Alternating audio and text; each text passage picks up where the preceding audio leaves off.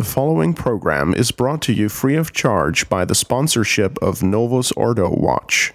See for yourself that the Church of the Second Vatican Council is not in fact the Catholic Church of the ages.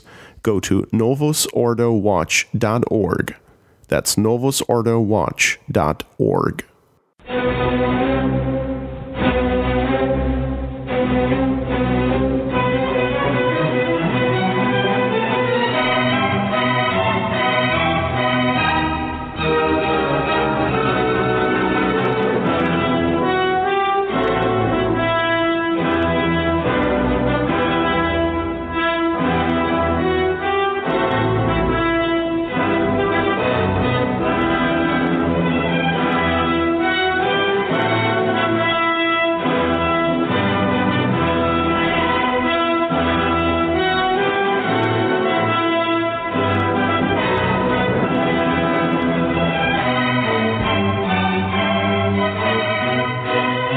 Good afternoon, ladies and gentlemen, and welcome to Francis Watch. I'm your host, Stephen Heiner. The wailing and the gnashing of teeth can now end.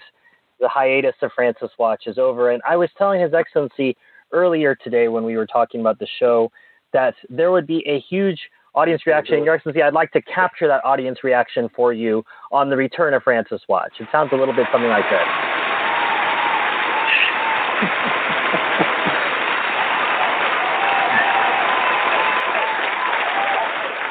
This, of course, is the audience reaction to the return of His Excellency Bishop Donald Sanborn, Rector of Most Holy Trinity Seminary, and a fellow seminary professor, Father Nicholas Esposito, pinch-hitting for Father Cicada on this episode of Francis Watch. Your Excellency and Father, thank you for joining us.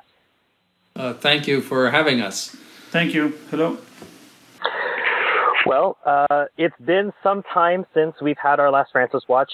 We've had 2 Amoris Laetitia episodes. Since then, we still have 1 more Amoris Laetitia episode to go. You still have some penance ahead of you, Your Excellency and Father. So to begin the penance, we're going to go back to March of this year when Francis was washing the feet of Hindus. Now, we've already been through this with Francis before. This is not our first Maundy Thursday with Bergoglio. So I think it would be helpful because it's never, it's not anything that doesn't need to be repeated, Your Excellency. What are the rubrics for who should have their feet washed on Maundy Thursday? And then, Father Disposito, if you could tell us whose feet Francis washed this last Maundy Thursday. Well, the ceremony is a mystical ceremony, and it is to commemorate our Lord's washing of the feet of the apostles. And I'm not so familiar with the rubrics to say that it is required that everyone be Catholic, but I think that the presumption is there that everyone would be Catholic because non-Catholics should not be participating in Catholic rites. That's, it's a very active participation. They should not be. So I think it comes under the general rule that non-Catholics cannot be participants in Catholic rites. So, and it's a mystical thing. Nobody who comes in on Holy Thursday needs to get his foot washed. Right, they're all clean people that have taken showers probably before they came over. Right, but it's mystical, and that is that it manifests the charity of our Blessed Lord and His humility in the Last Supper. So, the idea of making it, opening it up to non-Catholics is obviously against the First Commandment because it's communication and sacred things, and is wrong. They have no place in a Catholic ceremony.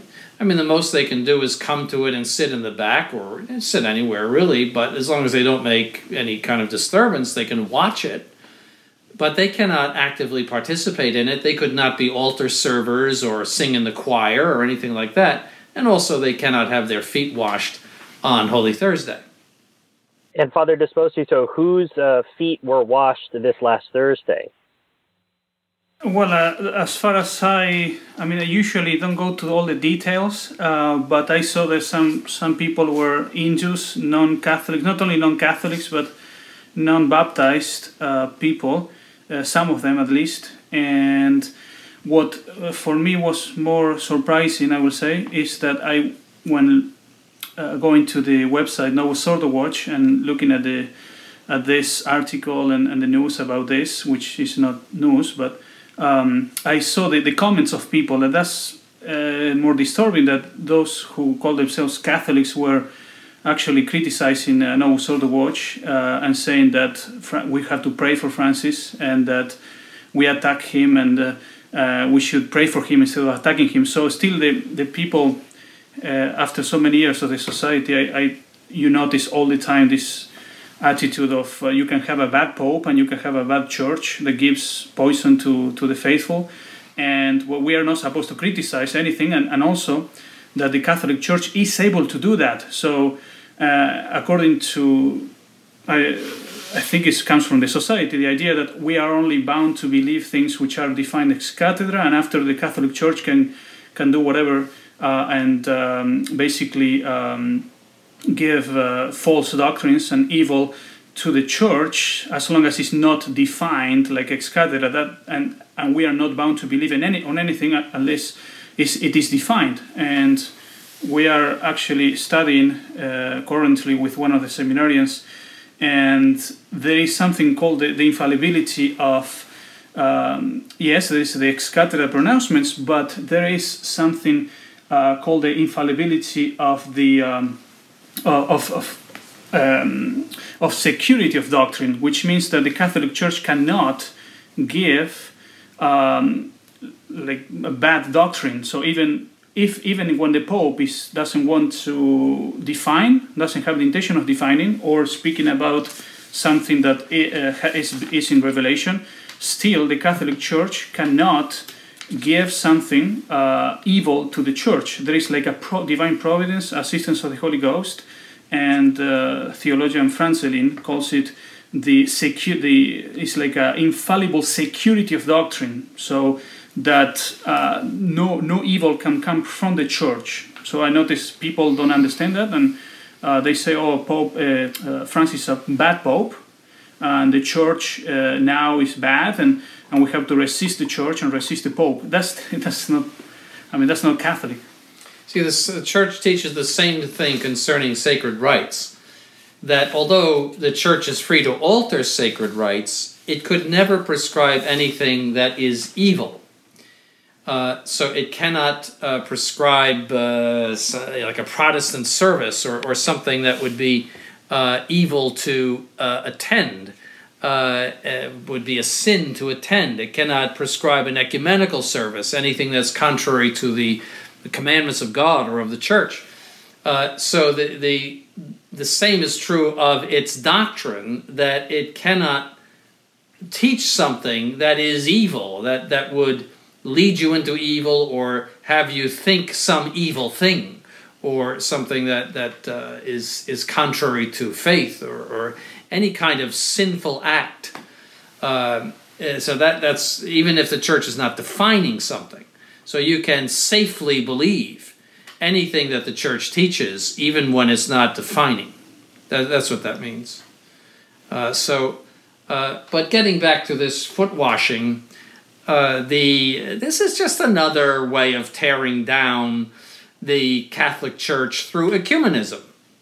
Ecumenism is the enemy of the Catholic Church because its fundamental premise is that the Catholic Church is not the one true church outside of which there is no salvation, but that all religions have value, including the Hindu and the Muslim, value in the order of salvation, and this is to prove it. So we're inviting them into a Catholic, what purports to be a Catholic ceremony, and we are breaking the bonds of the faith in doing this, and it's just one more brick to collapse in the magnificent edifice of Catholicism that was built up for 2,000 years. Well, and it's also choosing to highlight immigrants. This is another part of the narrative. I did notice they were properly dressed up for the Novus Ordo. They're all wearing jeans. which as we know is the proper dress code for a Holy Week in the Novus Ordo, or pretty much any time in the Novus Ordo. In fact, that's probably a little overdressed. Like a tuxedo. Right, I mean, jeans. So what's this idea of focusing on immigrants again? Well, don't forget, he is a communist.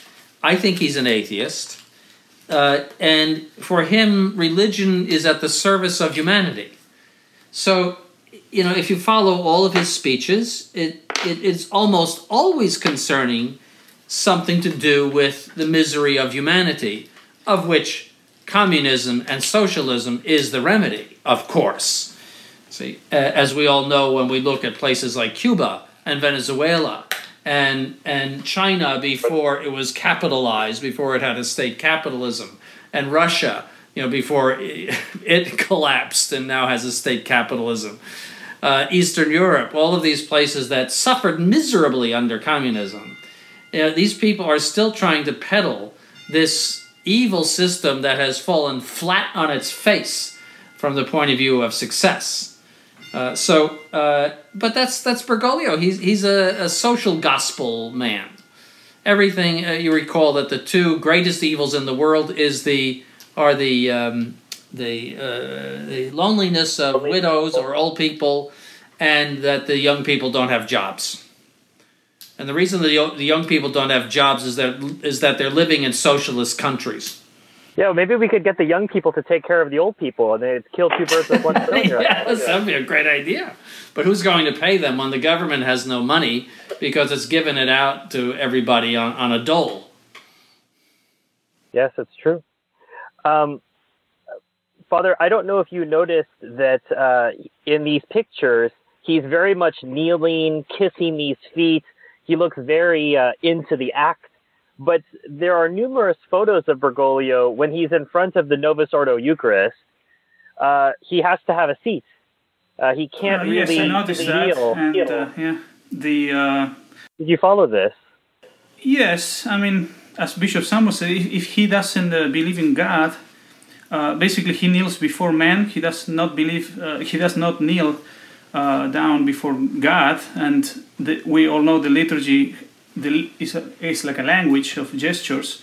And if you have, there's supposed to be real presence, and you do not. I mean, you sit down. But when you see people, you kneel down, like for washing the feet of these non-Catholics.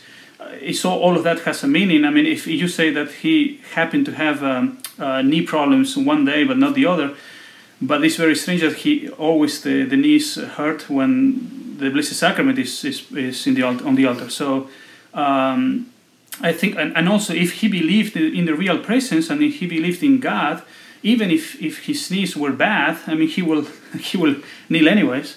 I think so. His knees are fine. He just doesn't believe in transubstantiation. Yeah. Let's face it. And also, I mean, personal experience. I have some knee problems because I used to do some sports, and when I have to kneel, I mean, for the Blessed Sacrament, of course, you just kneel down.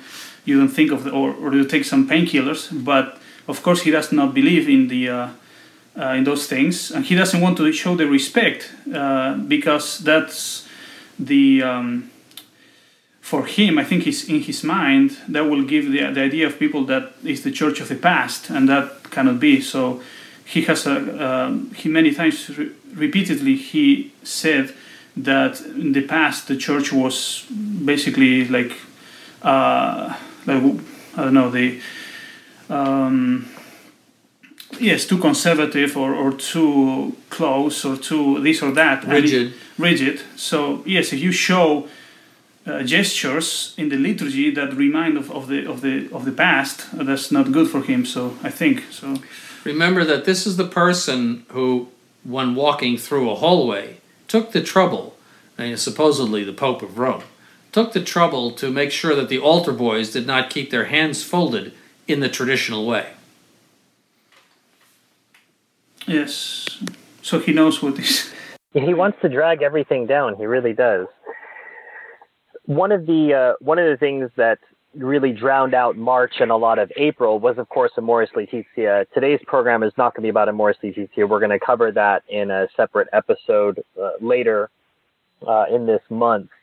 But what we did see were two responses to Amoris Laetitia, quote-unquote responses, one from the SSPX and one from so-called Bishop Athanasius Schneider. And it's interesting, Your Excellency, because these responses, they remind one of the opposition party's response to the State of the Union. So the President of the United States gives a State of the Union, and then the opposition party has a response. The idea that you'd have a response to a so-called papal document is laughable, but you don't just have one, but two responses. So you have this Athanasius Schneider and this SSPX official response where we get told what to think of a papal document. Do you have a chance to look at either of these, Your Excellency? Yes, well, remember Father Cicada recently put out a video, The Pope Speaks and You Decide. And this idea of responding to a papal document is something modern and liberal. It was done somewhat in the 19th century by liberals when they felt, for example, when Pius IX was too strong in the syllabus of errors, and they would soften it. Monseigneur Dupanloup, for example.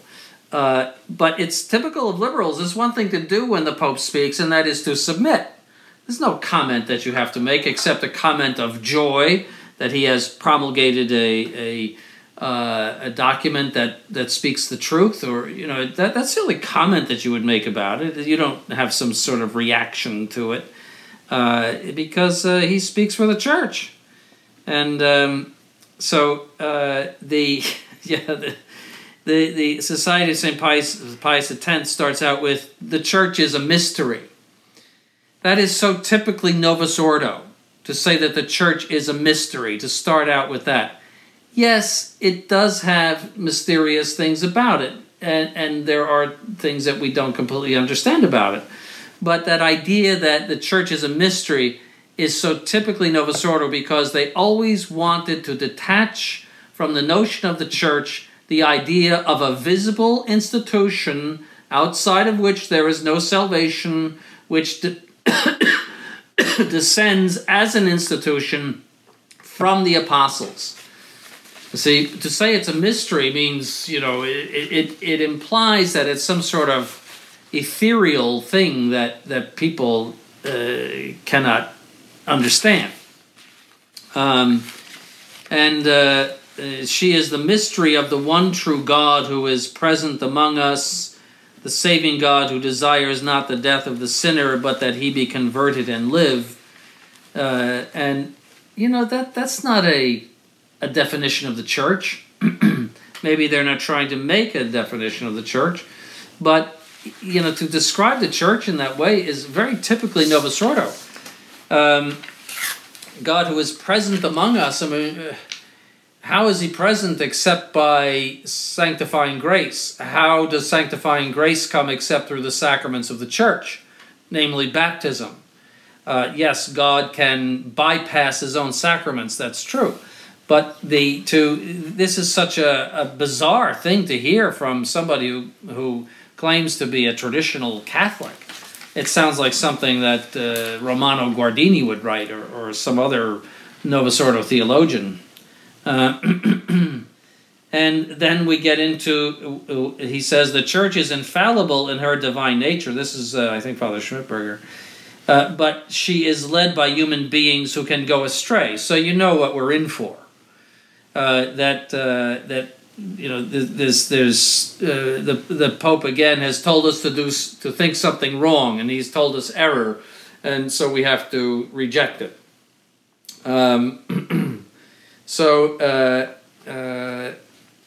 So he says, as long as he occupies the papal throne, we recognize him as such and pray for him. We are not saying that he is a good pope. On the contrary, through his liberal ideas and his administration, he causes much confusion in the Church. Well, how about heresy? How about the approval of fornication and adultery?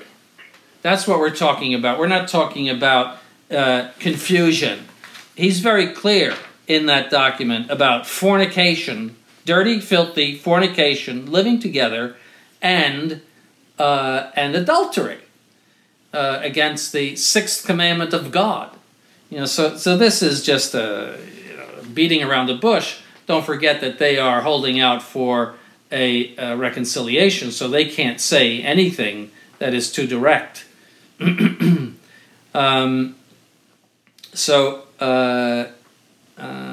So that it's the same usual nonsense that you get out of them.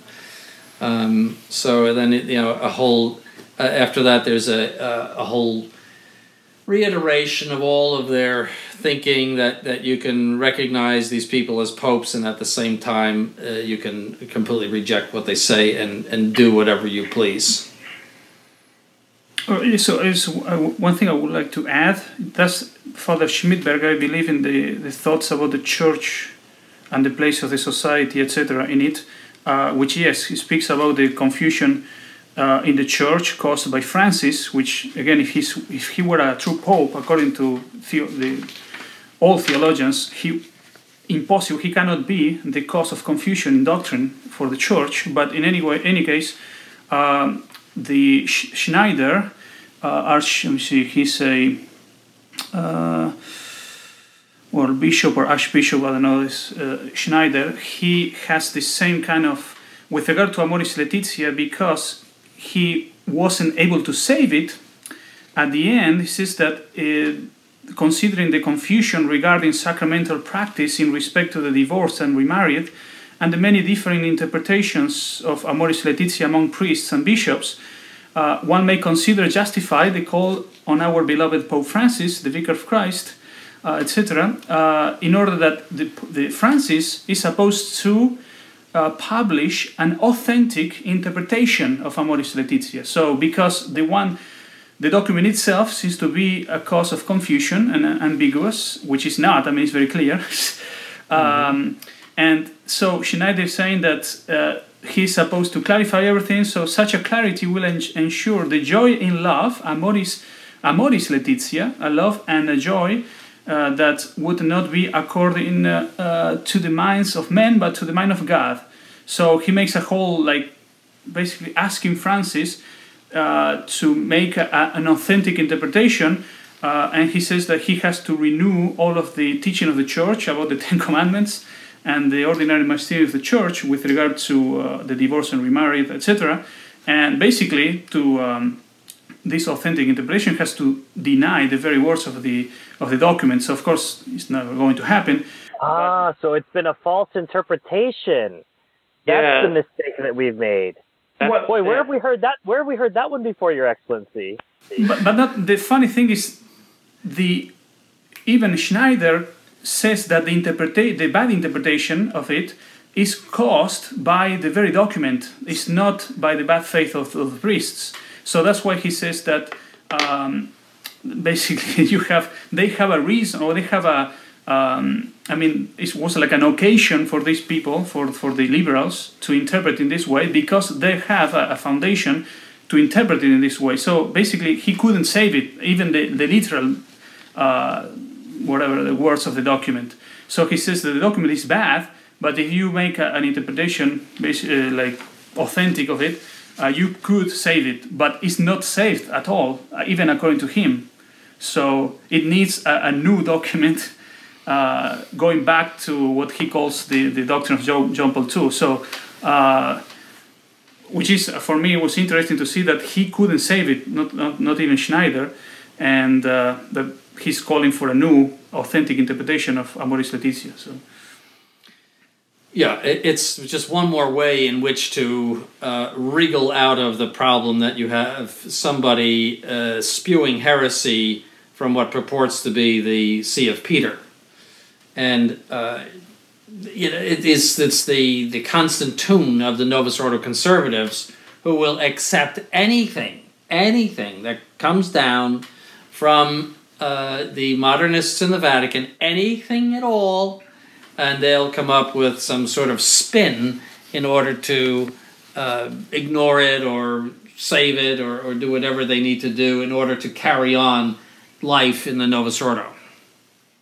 Yes, and also Bishop Schneider, what he doesn't say is if this authentic interpretation that he's asking for is never given by Francis, and he will never do it, what do Catholics, what they do? Should they obey the commandments, or they can interpret Amoris Laetitia as everybody's interpreting it? Is the teaching of the authentic magisterium is still obligatory, or is Amoris Laetitia, according to them, the authentic magisterium of the Church? With regard to sacramental discipline. So basically, is Francis giving them a document that at least is able to be taken as a means of perdition? That's the thing that theologically is impossible, that a pope or a church cannot give this kind of documents to the church. Well, and he makes your point exactly, Father. Right above that, it sounds like something that would come out of Most Holy Trinity. It says, confusion in sacramental discipline with regard to divorced and remarried couples, with its inevitable doctrinal implications, would contradict the nature of the Catholic Church, such as it was described by St. Irenaeus in the 2nd century. Quote, the Church, having received this preaching and this faith, although scattered around the world, keeps them carefully as though inhabiting a single house, and she believes in an identical manner as though she had only one soul and one heart, and she preaches, teaches, and transmits in a unanimous voice as though having only one mouth. And that's quoted from Against the Heresies. Clearly, he understands what the implications are. And what's even more interesting is beyond that, the way that Bishop Vallée concludes his sermon on this matter, which he starts with, this is an apostolic exhortation entitled The Joy of Love, but it makes us weep. He ends with, we humbly but firmly implore the Holy Father to revise the exhortation Amoris Laetitia, and most especially chapter 8, as with the documents of Vatican II, what is ambiguous must be interpreted in a clear manner, and what contradicts the constant doctrine and practice of the Church must be retracted for the glory of God, for the good of the whole Church, and for the salvation of souls, especially those in danger of being deceived by the guise of a false mercy. In both of these so-called responses to an Amoris Laetitia, they either posit the Catholic doctrine has already been contradicted, or what happens if there is confusion in sacramental discipline, what that does in relation to the nature of the Catholic Church. Both of these people know, and yet they're still misleading souls into saying that this man is the vicar of Jesus Christ on earth. Well, their fundamental problem is that they see that man as the Roman pontiff, and that carries so much authority that they have to come up with the wildest and craziest statements in order to make the whole puzzle fit. And it's the same thing every time, and no matter how radical the modernist so-called popes get, they will come up with some sort of response that tries to glue the whole thing together, and not very well. None of it makes a bit of sense. Where is your infallible church? Where is the church that St. Irenaeus describes? Where is it? And, they say to us, Sedevacantists, where is the church for you? And they say, you don't have a visible church. Well, where is the church of St. Irenaeus that he describes for those people? It doesn't exist if you accept the positions of the SSPX. Well, as you were talking about with Father Schmidberger's response, this was sort of ill-timed. It was something, as usual, we know the SSPX is a very leaky boat, and this was leaked to the media. And at first it was denied, and then it was accepted, but it was coming out at the same time. Typical. It came out around the same time of Amoris Laetitia. Of course, I don't think they planned for it. So, with those comments, I think what was interesting, Your Excellency, is when questioned about it, Bishop Vallée said, Francis considers us Catholics, doctrine is not that important to him. Where do you begin with such a statement? He said that in La Croix. Oh my God! I don't know where to begin with that. If doctrine is not important, then you don't have the faith, because the faith, it is assent to doctrine, and it is the basis of all sanctification. And therefore, if doctrine is not important for you, you don't have the faith, you're probably, if you're not a heretic, you're an apostate, because you're one or the other. It sounds apostatical, is that you have no care about doctrine at all, any doctrine. And is that a defense? I'll read the exact quote for your excellency. So this was in an interview that Bishop Fillet gave. And now, mind you, this is the sort of interview that the SSPX wanted to publicize. Not like the last interview that he did most recently, which we can talk about. But he says, for him, Francis, the doctrine is not so important. Man, the people are important. And there we have given enough proof that we are Catholics. So you see, that's the approach he has.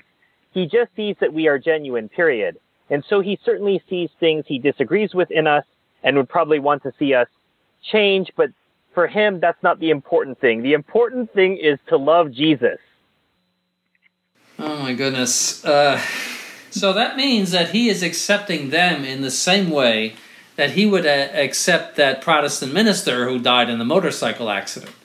That it's on the same plane and that they are being received on that level. I would compare it to a woman being received by a lascivious man as a mistress. See, not as somebody that he honors or in any way for whom he has admiration, but as a mistress. So the SSPX is going to be one of the many mistresses in the great tent of the caliph, the caliphate in Rome. I'm comparing it to Constantinople and the others, where it was just one big house of mistresses, because that is to be a mistress. If you are not being received as someone who professes the truth, but merely as someone who loves Jesus, all right, that is so dishonorable. It is to become a prostitute, worse than a prostitute, to accept to be that well, we love Jesus, therefore we're acceptable. That is so low, but they are down that path. Once you give him the papacy, you give him everything. And you become desperate to find explanations why you want to be with him. Because on the one hand, you give him the papacy. On the other hand, you denounce everything that he thinks and says and tells you to do. So much so that they have founded a parallel church. They have consecrated their own bishops. They ordain illegally every year priests all over the world and send them out as if they had a separate church.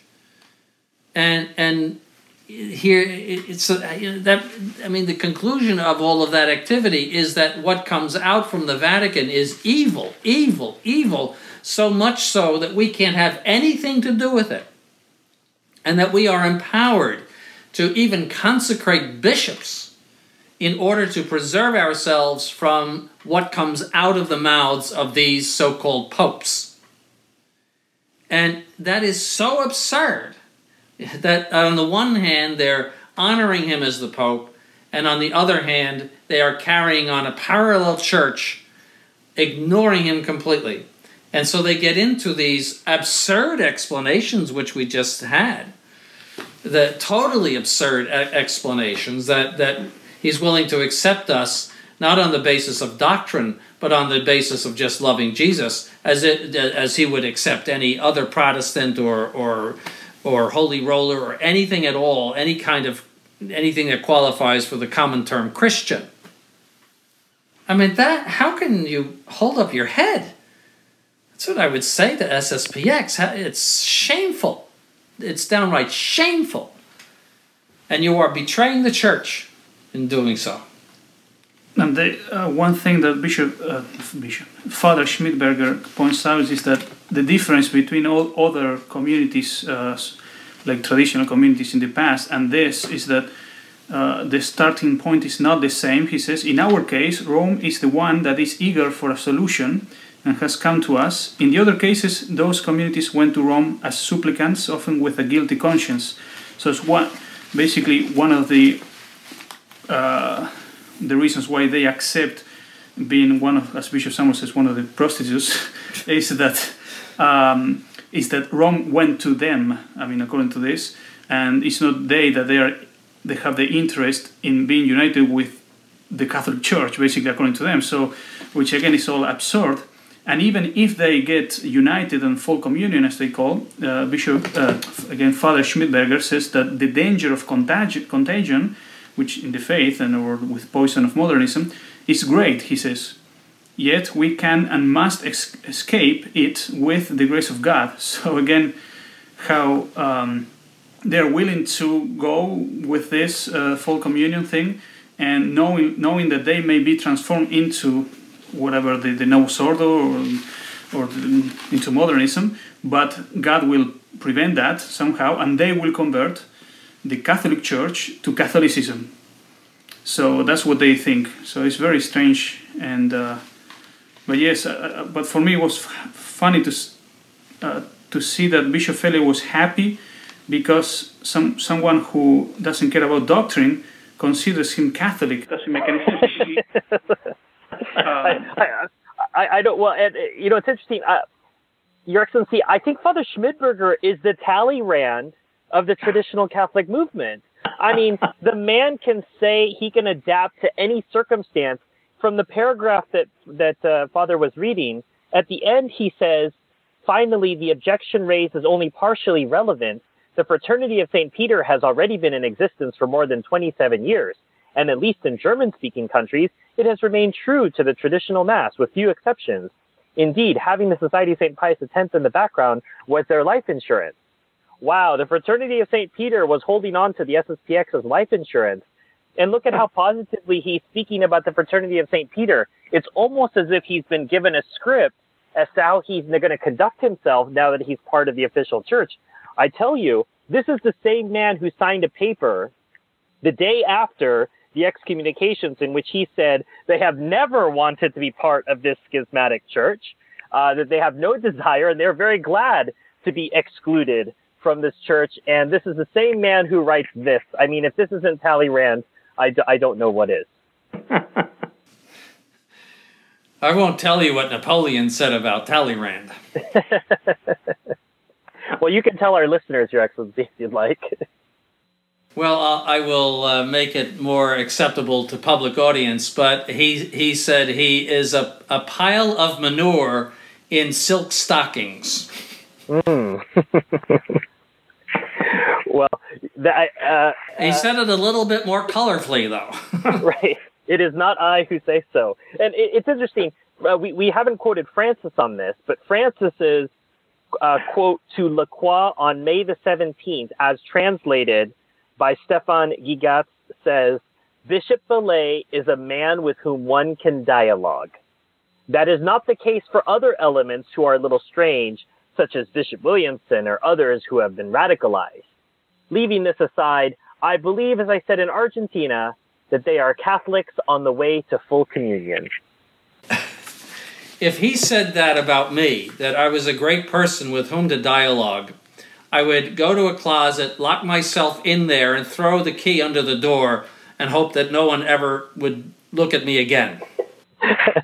What you're saying is you'd want to be treated as hosts consecrated by juring priests during the French Revolution, Your Excellency. Yes. You'd want to be left somewhere to decompose. Yes. That is such... Oh, if such a man would say that he's a great person with whom to dialogue, I don't know what I would do with myself. If I ever got in his presence, there would not be a dialogue. There would be a big fight. And there would be no hope of any communion one way or the other. Maybe a bit more encounter than dialogue, Your Excellency. Yes. So, no, it's so sad to watch the whole thing crumble. Of course, we see it in its causes, and Archbishop Lefebvre's flip-flopping position. But there's a certain sadness in this to watch the final throes, the final death throes of this society. There's a certain sadness because, to a certain extent, they did preserve something. They had something of anti-modernism in them. And now it's all going to go down the drain. And we're watching the final breaths of this organization. And what is particularly sad is that they are the ones that gathered together for the past 40-some years, practically everyone that had any inkling or instinct to resist modernism. And they have gathered them into a great corral. And now they're going to be led to slaughter by returning to the Novus Ordo. Like those great yards in Chicago where all the cattle are kept, or Kansas City, that's your old town, where all the cattle are kept, all of them waiting to be slaughtered. One by one slaughtered just with a machine, and they hang them upside down and hit their heads with something and move them on one by one so that they can become hamburger or steaks. That's what has happened to all of these people who have looked with hope to this organization. They are all going to be spiritually destroyed.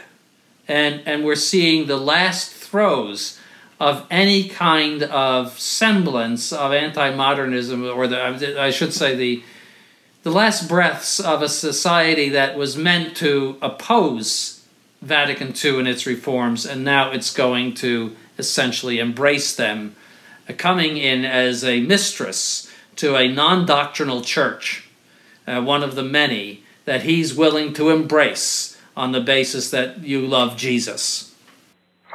Well, it could be, Your Excellency, he's Swiss, and he's used to cows in Switzerland being so happy. They have such good lives. So, maybe cows going to slaughter it's a perfectly fine thing because, Swiss cows are very happy. Father Desposito, I think it's interesting. He says, as I said in Argentina, because I think there's been a sort of test case going on there. The SSPX priests in Argentina get money from the diocese. I think they're considered quite regular. And given that Bergoglio was from there, I think it was sort of a test case to see how would they do it. And the SSPX, again, they didn't return the money. As far as I'm told, the checks were not returned. So it looks like they're sort of incorporated with the Novus Ordo in at least that country. Oh, go ahead. Oh, yes. You're the expert in Argentina, Father. Well, I mean, I haven't been there in a while, but yes, no, they will never give back the money because this is Argentina, and but I think the part of about that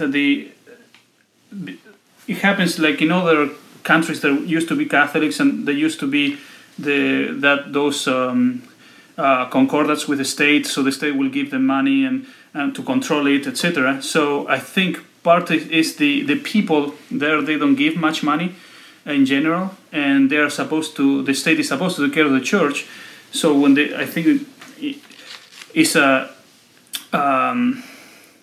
clever, I think, smart way for Francis to include them as part of the official church of the society, so that they can get the money and all the different other things that they get, privileges from the state.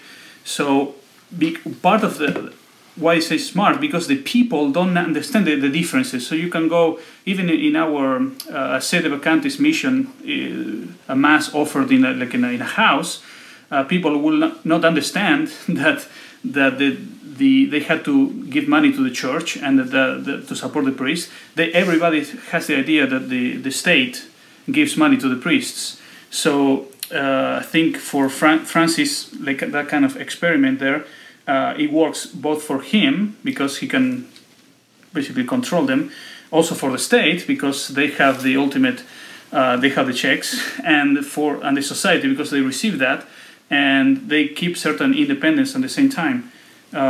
But I wasn't aware. All of this is probably in Buenos Aires. I wasn't aware of that kind of relationship between Bergoglio and the society in Argentina before, like when he was a cardinal. I really thought that because Bergoglio was always leftist, and he was in favor of the gay marriage and all of that. So I don't know if there was something that people behind the curtains or something, but I always thought that even for the society he was the enemy. So now it's like everything is fine, but before was the enemy. So again, I don't know what is really going on, but it's true that in Argentina now you go to the society and people don't see the difference. If you call yourself Catholic, that's it. You're part of the big happy organization. Well, it's interesting. Well, Father, you and I are sort of youngsters in this traditional movement. His Excellency will remember a time where there are these negotiations and doctrinal points and that sort of thing, but we've come to the end. Who cares about doctrine? This is a man with whom I can dialogue. There's not going to be more doctrinal commissions. That's a waste of time. Poor Bishop Tissier will be unemployed because who needs doctrine? The idea is you love Jesus. That's the important thing.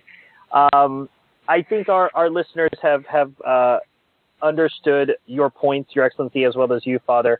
I'd like to move on to this new papal Frankenstein. It's really too bad that Father Cicada's not with us. I know he would have a special name for this new two-headed papal monster. And the story's from Novus Ordo Watch, and it's related. It was at the end of last month, and it's in relation to this new book that has come out in Italian.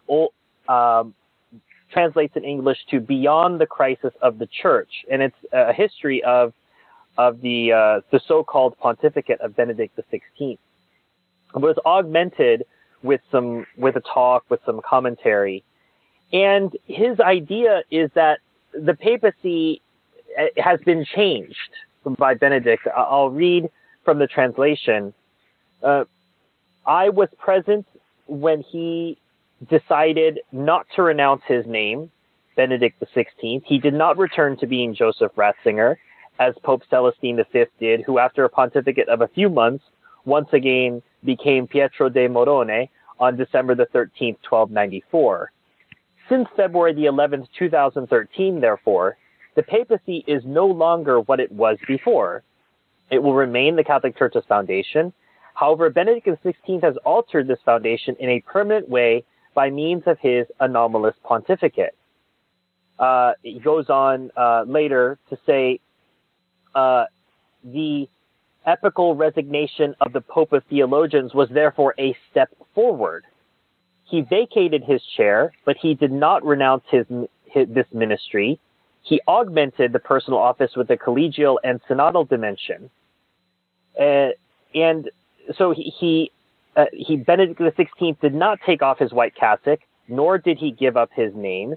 That's why even today the correct way to address him is Holy Father, and that is why he did not retire to a secluded monastery, but to the inside of the Vatican, as though he had only stepped aside in order to make room for his successor and for a new stage in the history of the papacy, which by means of this step he enriched by the power of his prayers and his shared suffering in the Vatican gardens.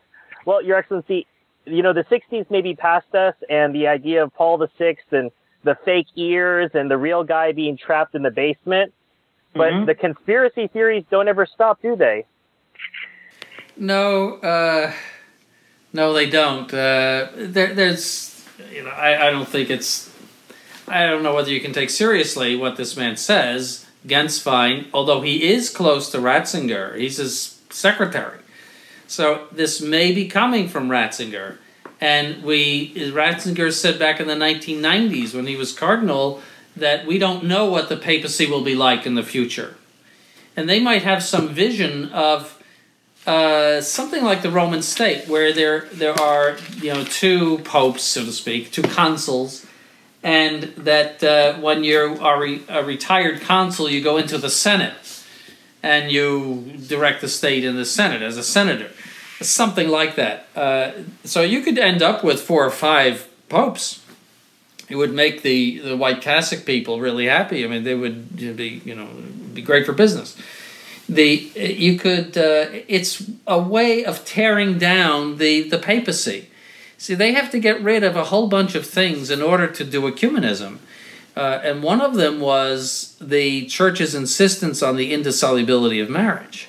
You can't do ecumenism with Protestants if you insist on that. So they've gotten rid of that. They also have to admit women priests. So you see this thing with the deaconesses and the women deacons.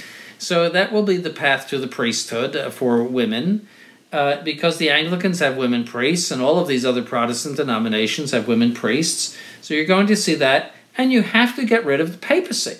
So if you have this two-man papacy, it obviously weakens and even does away with the monarchical papacy of the Catholic Church. There's absolutely no scriptural evidence for this double papacy or 1.5 papacy, and no traditional evidence for it. It is an innovation. It is an invention.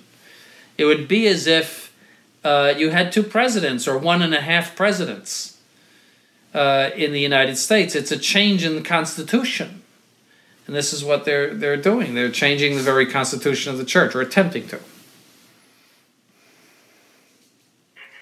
I don't understand why this is a solution.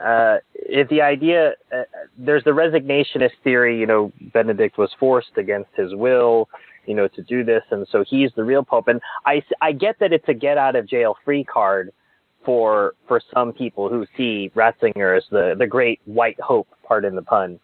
But the idea that that now there's this dual papacy, in some ways, Your Excellency, given that Benedict Ratzinger is such an innovator, the sort of man who'd get rid of limbo, that kind of thing, it's not really that much of a stretch to me. And so in some way, I called it a conspiracy theory, but in some ways, I think he would take pride in being an innovator in that way.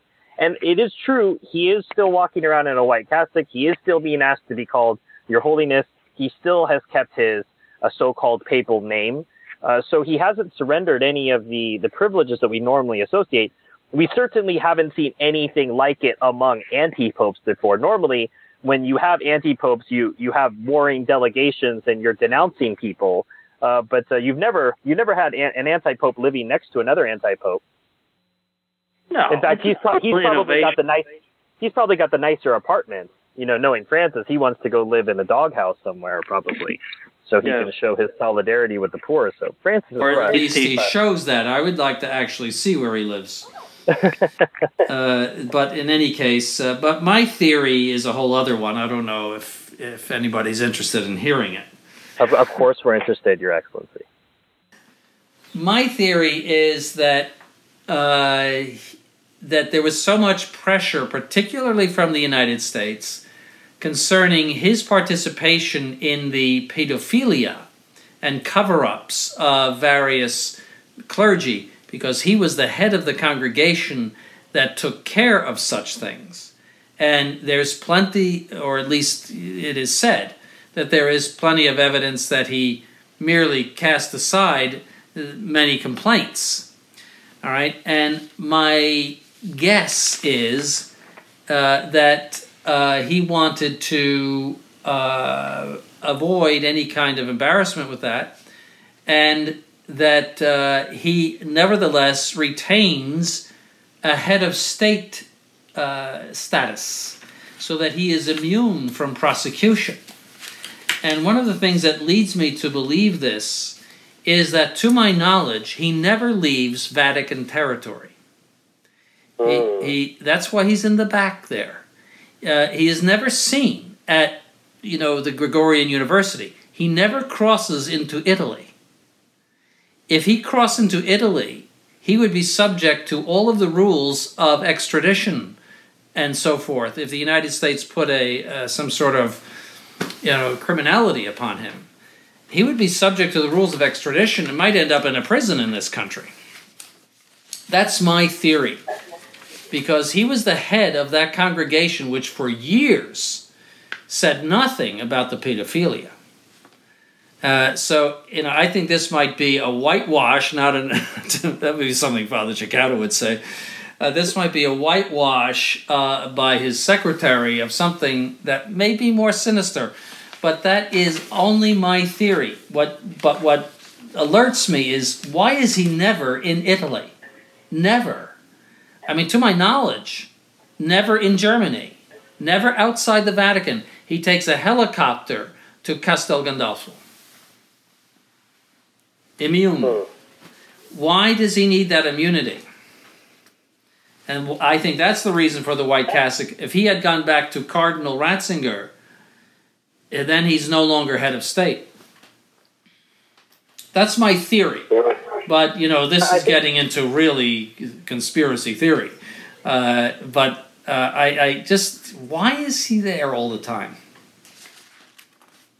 No, I think there's some merit to that argument. I don't think it's as far fetched, Your Excellency, as you might say. I think it is a real question, and I given what we've seen before with prosecutions along these sorts of lines, it is a smart safeguard. So there are all sorts of reasons why this might be happening. Yes, maybe he's playing with the papacy. Maybe he's avoiding legal issues. Maybe he just doesn't want to let go. But it's clear that this is just more confusion heaped upon confusion, isn't it? It is. It's just, again, one more brick to fall. Another way of the disintegration of the church cannot disintegrate, but many people can be scandalized away from the church by the confusion and the errors of the Novus Ordo. That can happen. And the way to solve it is to denounce these heretics as heretics, to call for their riddance, and to preserve the Catholic faith without any influence from those people. I will say, Your Excellency, there's precedent for when we have multiple claimants. We call a council, depose both of them, and elect a new one. So if you put yourself forward as a candidate, I'm sure that you definitely get a few votes here and there. I'll see how I do in the primaries. There's two more things I'd like to speak about before I let you and Father get back to your teaching duties and your duties around the seminary.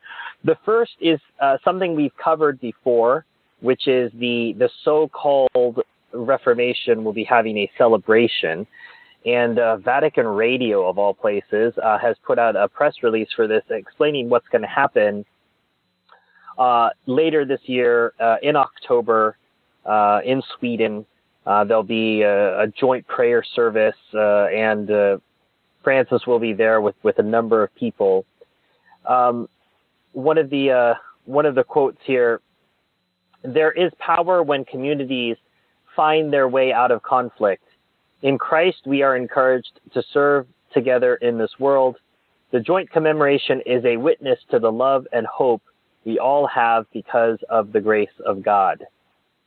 The so-called Catholic cardinal adds, "By concentrating together on the centrality of the question of God and on a Christocentric approach, Lutherans and Catholics will have the possibility of an ecumenical commemoration of the Reformation, not simply in a pragmatic way, but in the deep sense of faith in the crucified and resurrected Christ." This is the same theme we saw with Bishop Fillet, Your Excellency, our Lord as a get-out-of-jail-free card for doctrine. If we focus on loving Jesus, he says, Christocentric approach, let's focus on the crucified and resurrected Christ. If we distract you and say, well, let's focus on Jesus, well, Jesus doesn't have anything to do with doctrine. No, remember Vatican II. The church is composed of all who look with faith toward Jesus. Vatican II. That's Lumen Gentium. It all goes back to Vatican II. It is to reduce dogma to some basic fundamentals. We love Jesus, and that's it. And the rest of it you can have. You can believe whatever you want.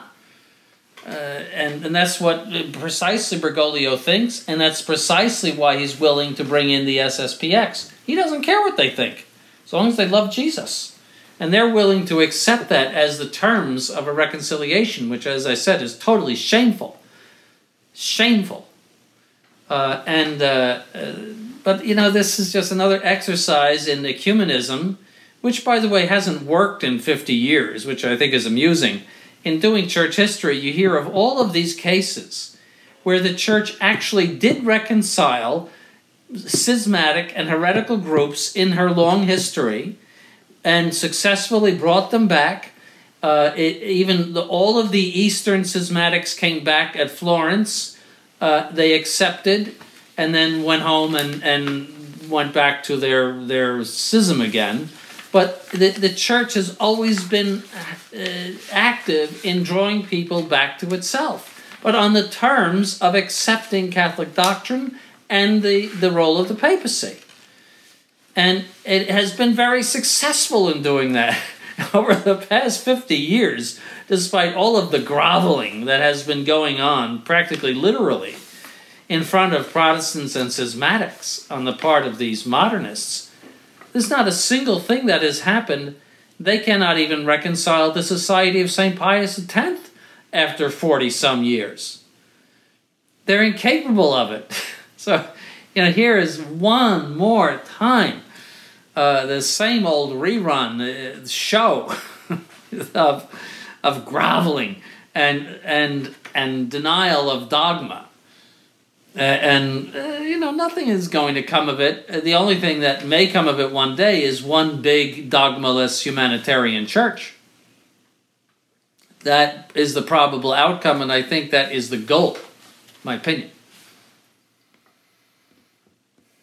Father Disposito, do you have anything that you'd want to add to this? Well, I was thinking of, because he says that both will ask for forgiveness to each other, I was thinking of many cases of those heretics were burned at the stake. You have to ask for each one of them. And I know it's absurd. And also, yes, the ecumenism is, as it says that Cardinal there, is not a mere pragmatic thing, but it's in the deep sense of faith. So, again, it's all a union that many times people say, ecumenism is just a dialogue in order to convert them, but no, it's obviously that's not the reason for it. I mean, it's to get a unity, as Bishop Samuel says, without dogma. It's basically to get rid of all dogmas, and the unity will be there because there's nothing that separates us if there's no dogma. So, it's very almost sounds fake. They don't this 500 years commemoration because they are not going to go to the documents and see what actually happened, because that will be really embarrassing. And it's just one more thing to create this new religion, yes. And people just, again, don't say anything and nobody complains about it. Everybody loves it. Most Novus Ordites think it's wonderful that we're not insisting on doctrines and that all churches have value. It's constant. I just had an example yesterday talking to a Novus Ordo, and it's everybody I talk to is the same. That this is wonderful that we're all getting together and that all religions have value and that you follow your conscience. That this is the just a wonderful breakthrough, and they love Francis. I would say 99% of the people you talk to would say that. I can't remember the last time I spoke to someone on the street, so to speak, who doesn't like this new movement, who is troubled by it. So we're becoming a very, very isolated group, and when SSPX goes over into the palace of the Sultan, so to speak, as one of the harem, we are going to be a very small number of those who are resisting modernism. Very small. Mistresses and concubines don't go well in the Old Testament. They don't end well. I remember something about dogs and being eaten. I want to conclude today's episode with something that we couldn't cover in the last Francis Watch that we did back in March, because the release of the interview came the day that we did Francis Watch, so it wasn't something we could cover. But it was something that came up throughout your European trip because it was so cringy to talk about. And I'm talking about the interview on conflict zone that Bishop Fillet did. I remember everywhere we went, when we brought it up, everyone talked about how much it made them squirm. And what's interesting is we're no Bishop Fillet fans. I don't think any listener would say, yes, Francis Watch, Bishop Sanborn, Father Disposito, they're big fans of Bishop Fillet. I think the squirm factor is for seeing, at least the man who claims to be a Catholic bishop, we know he has valid orders, just caught like a deer in the headlights, unable to speak the truth. And there were three things that were covered in this interview. If you don't know about this, listeners, all you have to do is search for conflict zone interview Fillet, and you will see this absolutely painful.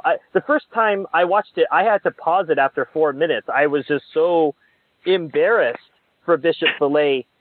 It was embarrassing. It was embarrassing. I felt sorry for him and embarrassed for him. It was so bad. Somebody told me the other day, I was out in Seattle, that they had to cut it off after about 2/3 of it because they couldn't take it anymore. It was just so bad. It's just such a car crash. Now, you will not see the SSPX promoting this, the interview that they did in which it says that doctrine is not important, all you have to do is love Jesus. That's on the SSPX's official website. This interview did not make it to the SSPX official website, and it covered three things. The first was that Bishop Fillet listed the Jews as enemies of the church. The quote was, "Over centuries, they have been the enemies of the church." The interviewer puts this to Bishop Fillet, and Bishop Fillet says, "No, what I meant was the Jews considered the Catholic Church to be an enemy." Right. Obviously, that was not Bishop Fillet's original idea, and I think that giving such a response, let us say it as it is, was a lie. Anybody that knows history knows that the Jews have always opposed the Catholic Church. They have done it in every country in which they were located, and the Church has had to defend itself against the activities of the Jews, particularly in Catholic lands. That's history. If you're not willing to admit history, then there's nothing to say. Well, and to be fair, even in his cover-up, he's being true as well. He says the Jews considered the Catholic Church as the enemy. Well said.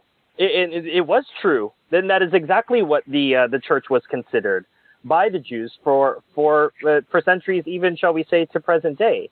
So yes, and there is. He should have said there is enmity between Judaism and the Catholic Church. There is, as two opposing religions that cannot be reconciled, because they oppose each other on the most fundamental point, and that is the messianic dignity of Christ and his divinity. Well, you're heading into Trump territory now, Your Excellency. You're saying the unsayable. I mean, Well, it's true. As two religions are opposed, we are opposed to Islam. We are opposed to Protestants. I mean, as religions, we are opposed. You cannot put together Islam and Catholicism. But especially you cannot put together Judaism and Catholicism because they are opposed on the most fundamental point, and that is the divinity of Christ and his messianic dignity. Because if that obstacle were to disappear, they would accept all of Catholicism. There would be no other obstacle. They would say, he is God, we must accept what he says. So once they break through that barrier, there's nothing else to teach them. It's all there. See, so that's why there's such a particular opposition. But that doesn't mean, that the Catholic Church should go around putting Jews to death or anything like that, or making life miserable for them. It doesn't mean that. It just means that as two religions, they are very much opposed. Right, and different countries had different reactions to them because in different countries they would cause varying levels of problems for the church and for its work. Yes, they aided the Muslims against the Catholic Church. They aided the Protestants against the Catholic Church. I think they realize in their hearts that true Christianity is the Catholic Church. And I don't think they have much respect for any of the heresies that have broken off from it. The interviewer, again, not clear that he's any kind of Catholic, Novus Ordo or otherwise, reads a quote to Bishop Fillet. He said that Bishop Fillet called Francis a genuine modernist, and, quote, "The situation of the church is a real disaster, and the present pope is making it 10,000 times worse." The interviewer asks, "Do you think Pius X would have tolerated insubordination of that kind from one of his bishops?"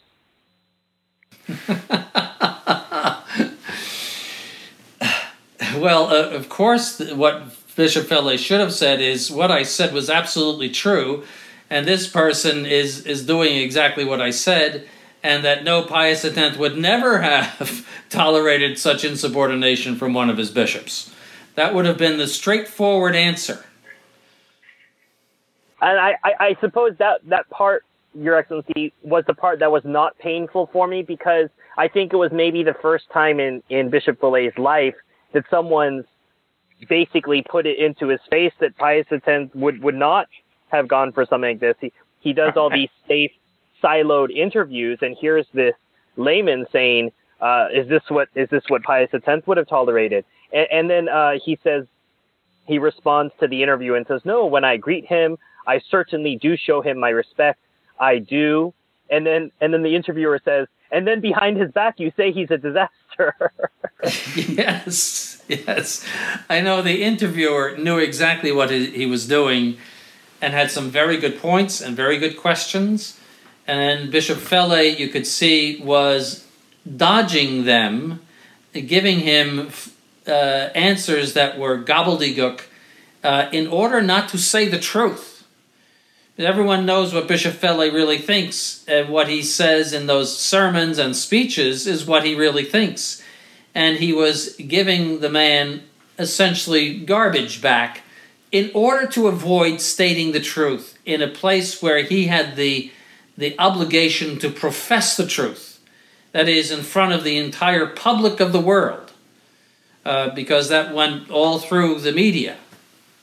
And you know, he had no basis whatsoever to try to wriggle out of those answers with the absurdities that he gave as answers. I mean, and then, as I said in someplace else, the body language between the pained expressions on the face and the eyes moving around, and it was so pitiful. You could see somebody that was in front of truth and having truth just put right in his face, and he was doing everything he could to avoid giving a straight answer. It was deplorable, because the very place from which you should get a straight answer is from a Catholic bishop. Well, you know, Father Disposito, this is a man with whom we can deal. Well, obviously, Bishop Philip doesn't want to offend the world. That's it. Doesn't want to be against the world and what the world thinks about him. He wants to please the world. He wants to be accepted by the world and the Novus Ordo. So therefore, I mean, he has to say those things. He has to basically deny what he thinks, and that's what he's doing. It was like the interview that the servant girl gave to St. Peter in the courtyard of Caiaphas. Right, and what's even worse, he says, the guy says, "Bishop Fillet, what are your sins?" Yeah. Oh, that was so funny. I mean, it was pitiful, but it was, I don't know whether to cry or laugh. Could it get worse? Well, to take Bishop Fillet's words earlier, it makes us want to weep. He says, "I talk a little too much. I give the impression of being too sure of myself, and I spend too much time in solitude and not enough with others." Yeah, that's a real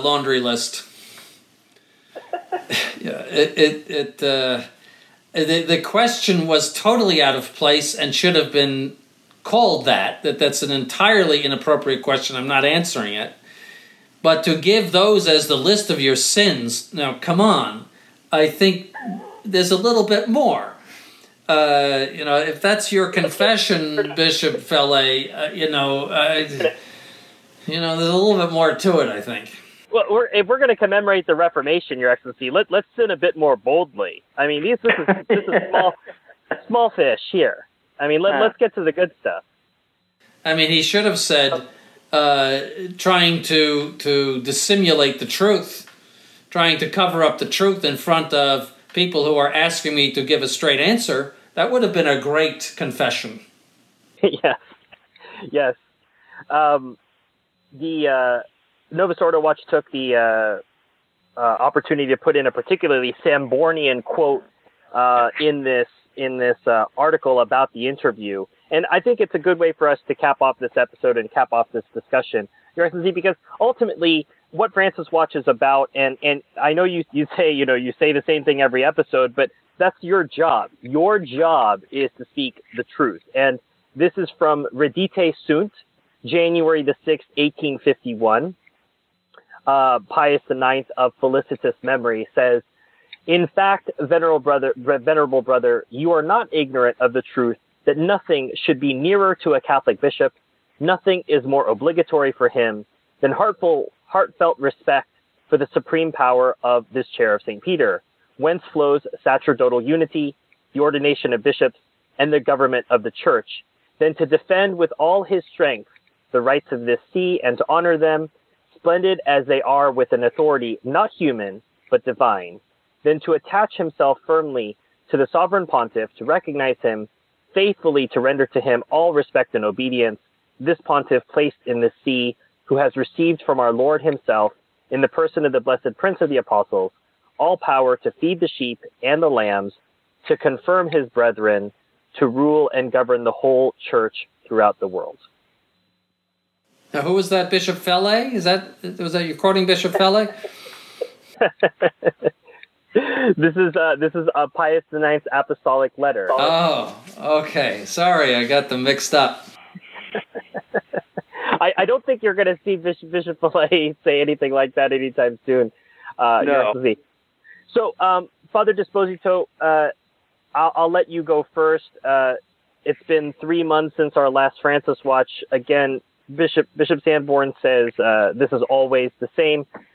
What do you see anything different from your perception of Francis? I almost think that we have him figured out, and then he does something even more outrageous, and he just keeps upping the ante. I find myself still surprised by this man 2 years on. I have no idea what's going to happen next. Do you feel like you've got any more of a handle on him? Well, I think, according to what I have read online, is that he is, the next thing is probably a document or since condemning the death penalty. That's one is in the agenda. So after that, I don't know what else. The women deacons, but that will be very soon a thing of the past, because there will be the transgender deacons. That will be the new thing. So I can't wait to see one of those deaconesses be a deacon at a motu proprio mass. Why not? It's the Holy Father. He says it's okay. You have to be obedient to the Holy Father. The other thing, he said he was going to resign, right? But I don't think that's going to happen. Not for a while, no. I think the key to him is that he's a communist, and I would say an atheist. His religion is humanity, and that he has a detestation for doctrinal Catholicism, and he wants to tear down the last vestiges of doctrinal Catholicism. I think that's the key to understanding that man. You reminded me, Your Excellency, I skipped over probably what I thought to be the most blockbuster quote of this Francis Watch, which was that you talk about his hatred of the church and his love for humanity. I completely forgot that in his interview with Lacroix, he referred to our Lord and the apostles as ISIS, as like ISIS, that Europe should interbreed with Muslims, and the Christian roots of Europe should be dreaded. And I think we're not going to go back into that discussion because I think all of those points reinforce themselves, but I think they lend credence to what you're saying. I mean, could a man who believes in God and who loves the Catholic Church say that our Lord and the apostles were like ISIS, that the Christian roots of Europe should be dreaded, and that we should interbreed with Muslims? I mean, it's just not believable. That is so that reveals so much of what I just said about him. To dread the Christian roots of Europe, my goodness, the Christian roots of Europe gave the whole world civilization and gave the whole world the faith. But he detests all that. He detests the Christian civilization. He wants a new civilization of a socialized humanity, and where religion is at the service of humanity. That's for him the purpose of religion. Just like Marxism, I mean, you have to understand he is not in any way even Christian, in my opinion. But that interview should be saved as old business for the next Francis Watch. All right, Your Excellency. That needs about a half an hour of pummeling. I wanted to keep your blood pressure down. I thought we had quite a lot already. But we will get to that, listeners. So that's a bit of a tease for our next episode of Francis Watch. In the meantime, Your Excellency, Father, as I always ask, what's going on at the seminary? You're getting close to the end of the academic year. I should say at least there must be some relief on the horizon. Yes, there is. That's always a happy thought, is that you don't have to prepare classes again for a while. And the students are happy that they don't have to sit through the classes and especially exams for a while. Although I think they enjoy their courses. You know, you can tell that they are, at least I think so. I mean, they appear to enjoy their courses. And I think they are anxious to learn. They actually have opted for some extra courses that we have offered them. And Father Disposito is doing an extra course in the magisterium with one of the French students. I think they're anxious to learn and anxious to be well trained. I think they realize that Most Holy Trinity Seminary is going to give them the best training in the Catholic faith in the whole world. And I'm of course tooting my own horn, but I think it's objectively true. I really do, that they're going to get the best training here. From that point of view, yes, we're all happy that it's coming to an end. Yeah, the answer is yes. And we're looking forward to the ordination of Reverend Mr. Eldracher on June 29th. And this will give another priest to the Catholic world, and he will make a fine priest, in my opinion. What does he have planned for his duties, Your Excellency? Well, he won't teach in the seminary, but he's very useful to me in the seminary for other things. He's the only one that can, tell me how, or don't even tell me. Just go fix the lights, or if something goes wrong, he knows what to do about it. And we would live like children on a desert island if it were not for him. We would have no lights. We would have nothing would work. We're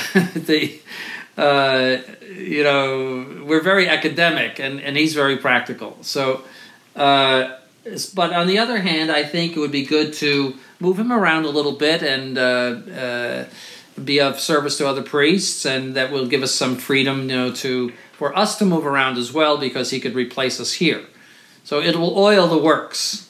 But I could see him spending some time in Arizona, spending some time up in Michigan, and getting involved in various projects. So, do I have a specific place to put him?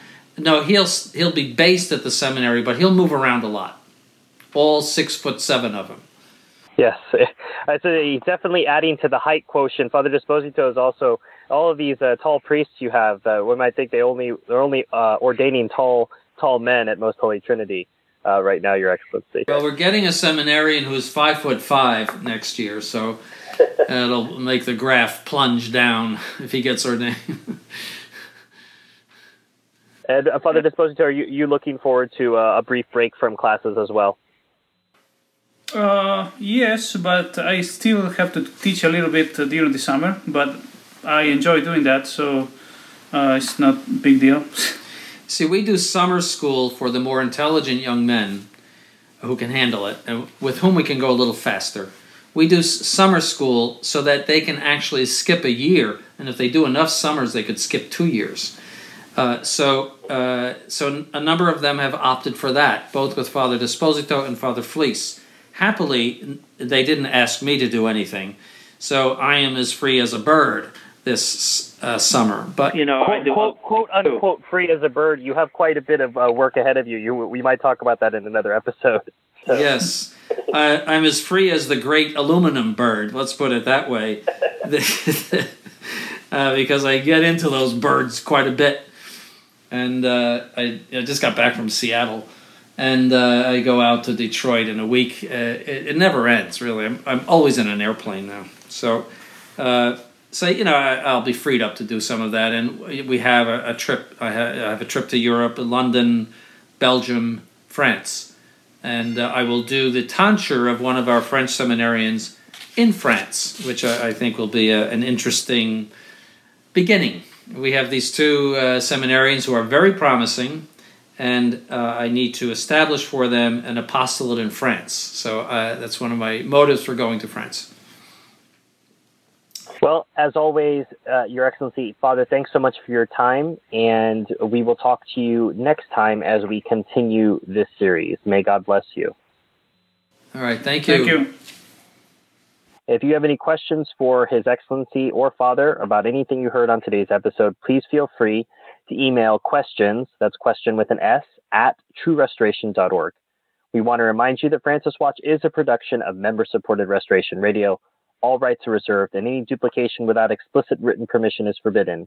To obtain permission, please write to copyright@truerestoration.org.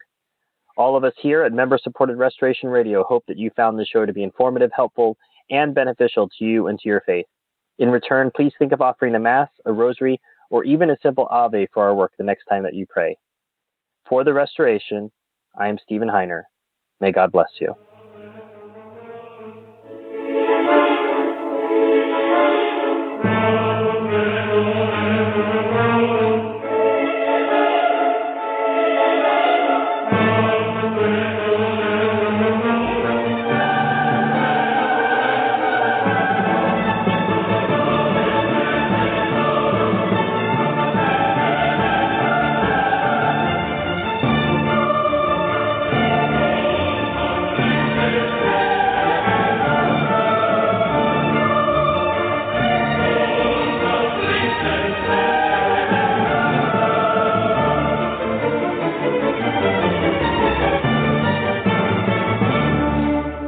This program was brought to you free of charge by the sponsorship of Novus Ordo Watch. See for yourself that the Church of the Second Vatican Council is not in fact the Catholic Church of the ages. Go to novusordowatch.org. That's novusordowatch.org.